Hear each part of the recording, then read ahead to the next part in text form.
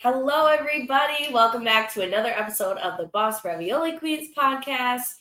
Your three favorite caregivers here with your host, Boss Lady Amy, Nicole Ravioli, and Jasmine the Queen. So today is a super special episode. So not only do I have our second guest ever, we also have our first collaboration ever. Yay! So today we are going to be talking with Maya from H2N. It's an organization in Wassa. She's going to be telling us all about it. In this episode, we're going to be focusing on how difficult it is for people who don't speak English as their first language to find caregivers and resources. And it's a really tough world for them. It is. Okay, so we're going to bring her on, and she's going to give us a little bit of background. Hi, Maya. Right. Hi, guys. So, my position with H2N is technically the social media coordinator. I do CHW work as well. And H2N stands for the Hmong and Hispanic Communication Network. So, we're an organization in Wassa, Wisconsin. We also have different homes around the state. We also have one in Stevens Point and Rapids as well, just to kind of expand where we can reach. But primarily we focus on Hmong and Hispanic populations, but we're for everybody who needs our help, who's underserved. We are a health navigation tool. So what we do mostly is we try to bring resources to people or try to find a way for people to find those resources on their own and build their independence, but while guiding them as well. So, like you guys said, we work with a lot of populations that speak Hmong and Spanish, and it's really a struggle for people to find those health resources, especially sometimes if they're coming from another country because they don't have a healthcare system like we do in the United States, which is so difficult to navigate. So, we help those people all the time. But again, we're for anybody who needs our help. So if anyone has troubles with insurance, getting medical resources, we will connect them to who we are connected with to hopefully get them the care that they need. That's amazing. That is so cool. And it's definitely needed because I've worked in like hospital settings where like it's not offered as much. Mm-hmm. Like they have like certain things where like people who have like a language barrier can like use, but not as much resources as you guys are giving. Right. Yeah, we try to make sure that all of our resources are in both Hmong and Hispanic or Spanish specifically as well. We try to target those populations because, the language barrier is a whole nother thing besides even the culture barrier. There's just so many different elements that, make it so difficult for these people to get the help that they need. Absolutely. And there's such a stigma around it too, with like those people from those cultures like going into nursing homes or receiving care and things like that, because there's this idea that like their families need to take care of them. And I've met people who like they feel terrible for putting their family members in homes or whatever, and they're like, but I just can't take on that burden. Yeah, that's very true. It's definitely a different element when it comes to the family dynamic. We see that all the time. Usually, not all the time, of course, but there's multiple generations living in one household, and that can have a whole nother effect as well. And sometimes also within these cultures, there's a mistrust of the medical system due to past experiences or history or whatnot, which is completely valid. So we try to help them kind of have more of a trust, but also figure out what works best for them as well, rather than just blindly trusting as well. Mm-hmm. Absolutely. So do you find like certain like, I don't know, hospitals or different healthcare places that would like work best for them, like with communication and stuff too? Yes and no. Like, I feel like it's just navigating if you have someone to help you navigate those systems, yes, I wouldn't specifically say this company or healthcare system is better than this one, based off my personal experience anyways. But it's just the navigation and who you get when you get there, and then maybe you need to find someone else when you get there because the person is not as helpful as they could be. And also the use of interpreters as well is Yeah. extremely needed. And sometimes there are interpreters there at the medical facilities, but they're not doing all that they could do to actually reassure the patient as well. Um, it's more of a, I guess, like a sterile environment sometimes, and it's just throwing around all these medical terms, and we try to make sure that there's understanding there. Yeah. Right. Yes. Yeah, I've noticed that sometimes like some interpreters they're just say exactly what the doctor says and don't actually like put it in a word that they understand. They just Exactly. repeat what the doctor says and then they're still confused. They're like, huh? Well, Exactly. Another thing, like, especially for Hispanic speaking people, I know that there's a lot of words that don't translate. Yeah. So, like, a Yeah. lot of the English words that we know, some interpreters don't know, or like, there's just not a word for it. Right. Yeah, that's something we run into quite frequently, trying to figure out the right way to translate a word or a phrase that will correctly say what the person's actually trying to say, you know? So do you have quite a few translators on staff? Yes. A lot of people that we have on staff are bilingual, which is extremely helpful. Very much so. Very much. Absolutely. That's amazing. How did your company get started? Yeah, so actually we call ourselves like the kid organization of WIPS and the Hmong American Center. So they're kind of like our parent organization. So people from those organizations kind of banded together during COVID, and where we were seeing those disparities, you know, in full force during that time period. And they were like, we need to give people access now. Like, it became more of a prevalent thing that was in people's faces, you know, rather than just not knowing what was going on. Because I think COVID just brought a lot of things in general to the forefront, but especially in this category, right? So it was during COVID that these people had the idea to come together and find resources. So during that time period is where we started. So I believe 2020 then. So it's been around for a few years now. And Wow. yeah, we don't do as much with vaccines anymore. We do vaccines quite often, but it's not the same as it was obviously when COVID was first out, and we were trying to make sure everyone was had the ability to get vaccinated, and they were properly informed about what vaccines do, and how they could help them and whatnot, because you know there was just so much misinformation going around. So Right. that's a huge part of our organization then, but even now still just combating that misinformation. Right. Okay. So you have like some, I'm guessing, nurses on staff too or whatever to provide certain things? Yeah, and we work a lot with different organizations like the Medical College of Wisconsin in Oh, Wausau. We work with them as well. And some pharmacies, like, we just have those connections. So if we do want to do clinics, then we have those people that we can trust to help us out, yeah, when we need them. that's awesome. That's amazing. And especially only in like a few years or whatever, like coming together and even expanding to It's like grown. 3 areas. Like That's incredible. that is great. Yeah, it's been a journey. I mean, I've been with them since pretty much the start. I originally was at the African American coordinator. That was my original position.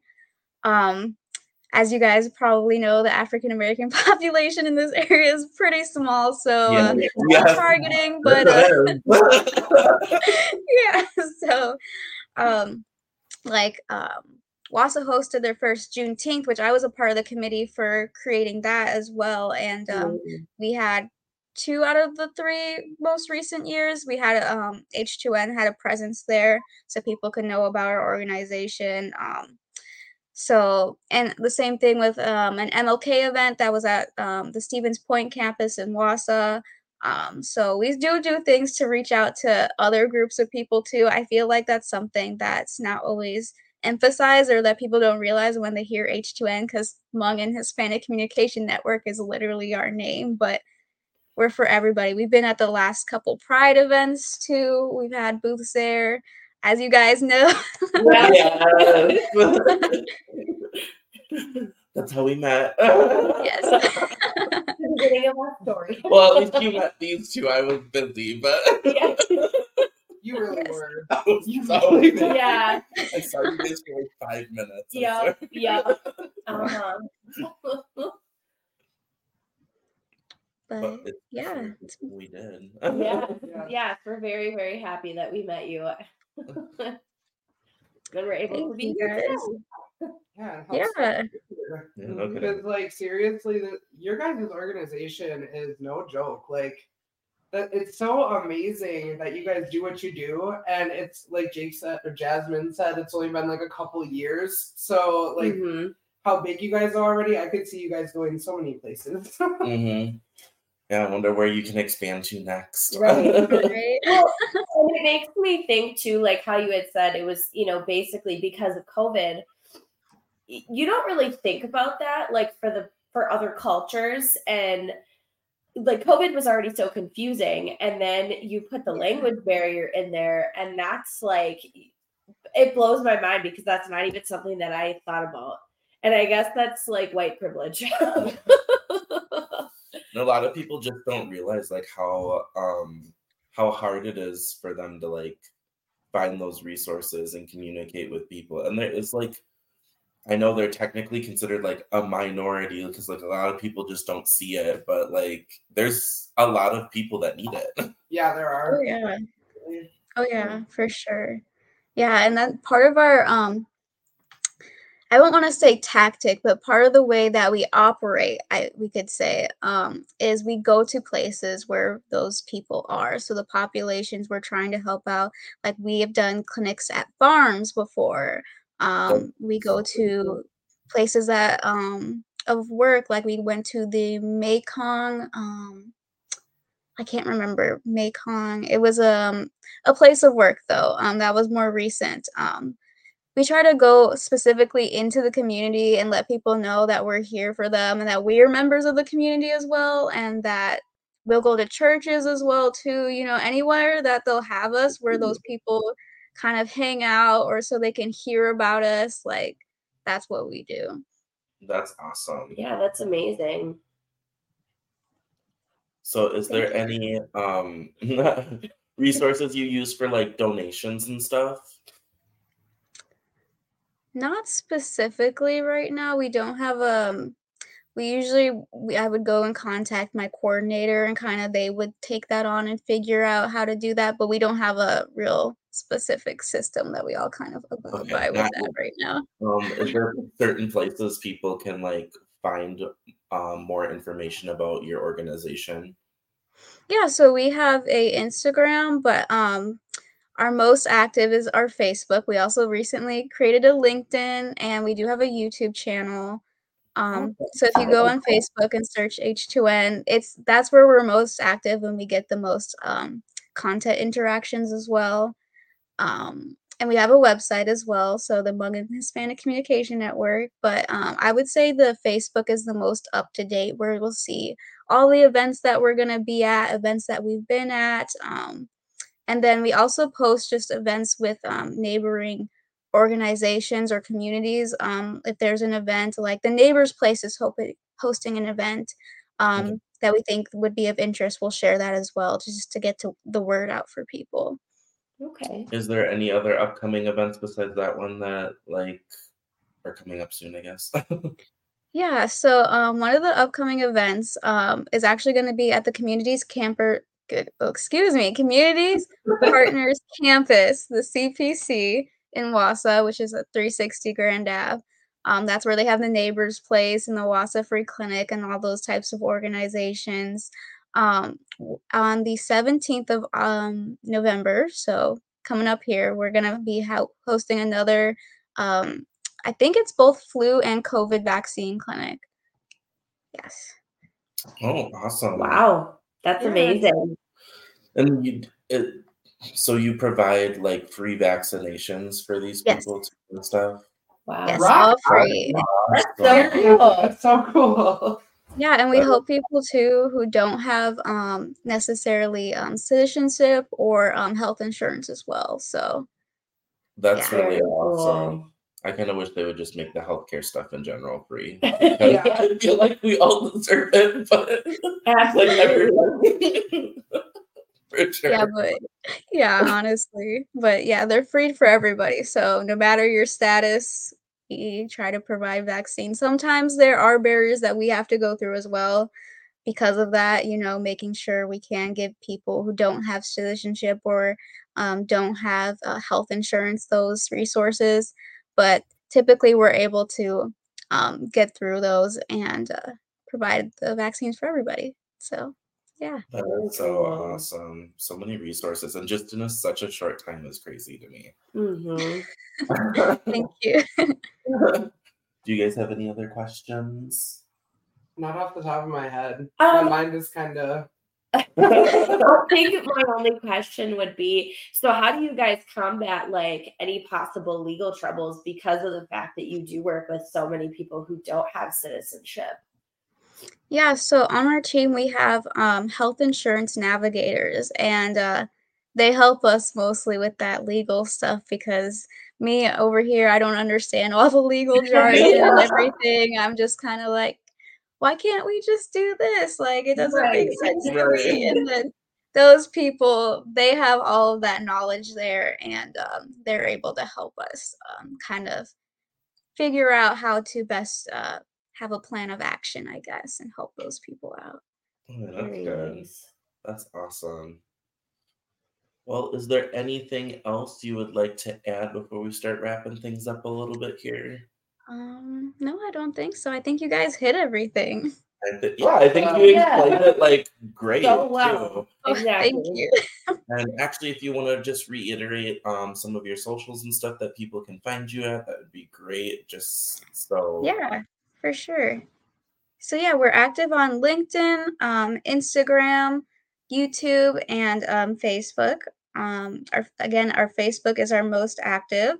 So if you just look up H2N Community Announcements, that's the official Facebook name, but H2N, if you look it up, you'll see it. And we also have a website, but our Facebook is our most up-to-date resource that we use, and we also use it to communicate with people as well if they have any questions or concerns about upcoming events, or if they need any help and they're not contacting our team members directly, they can message us on Messenger, and then someone will help them from there too. So yeah. That is awesome. That sounds great. And we'll probably link it on our socials too here so that everybody can see it if they look us up for any reason.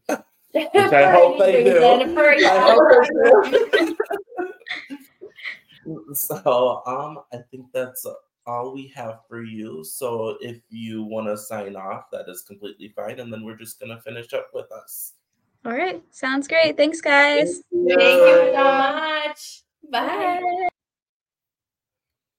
And as we said, you can find us also on YouTube, Facebook, and TikTok. We will also link the H2N community too, so that like for this video and our other links, you should be able to find them too easily if that's easier for you than finding their links. Period. Well, until next time, bye. Bye.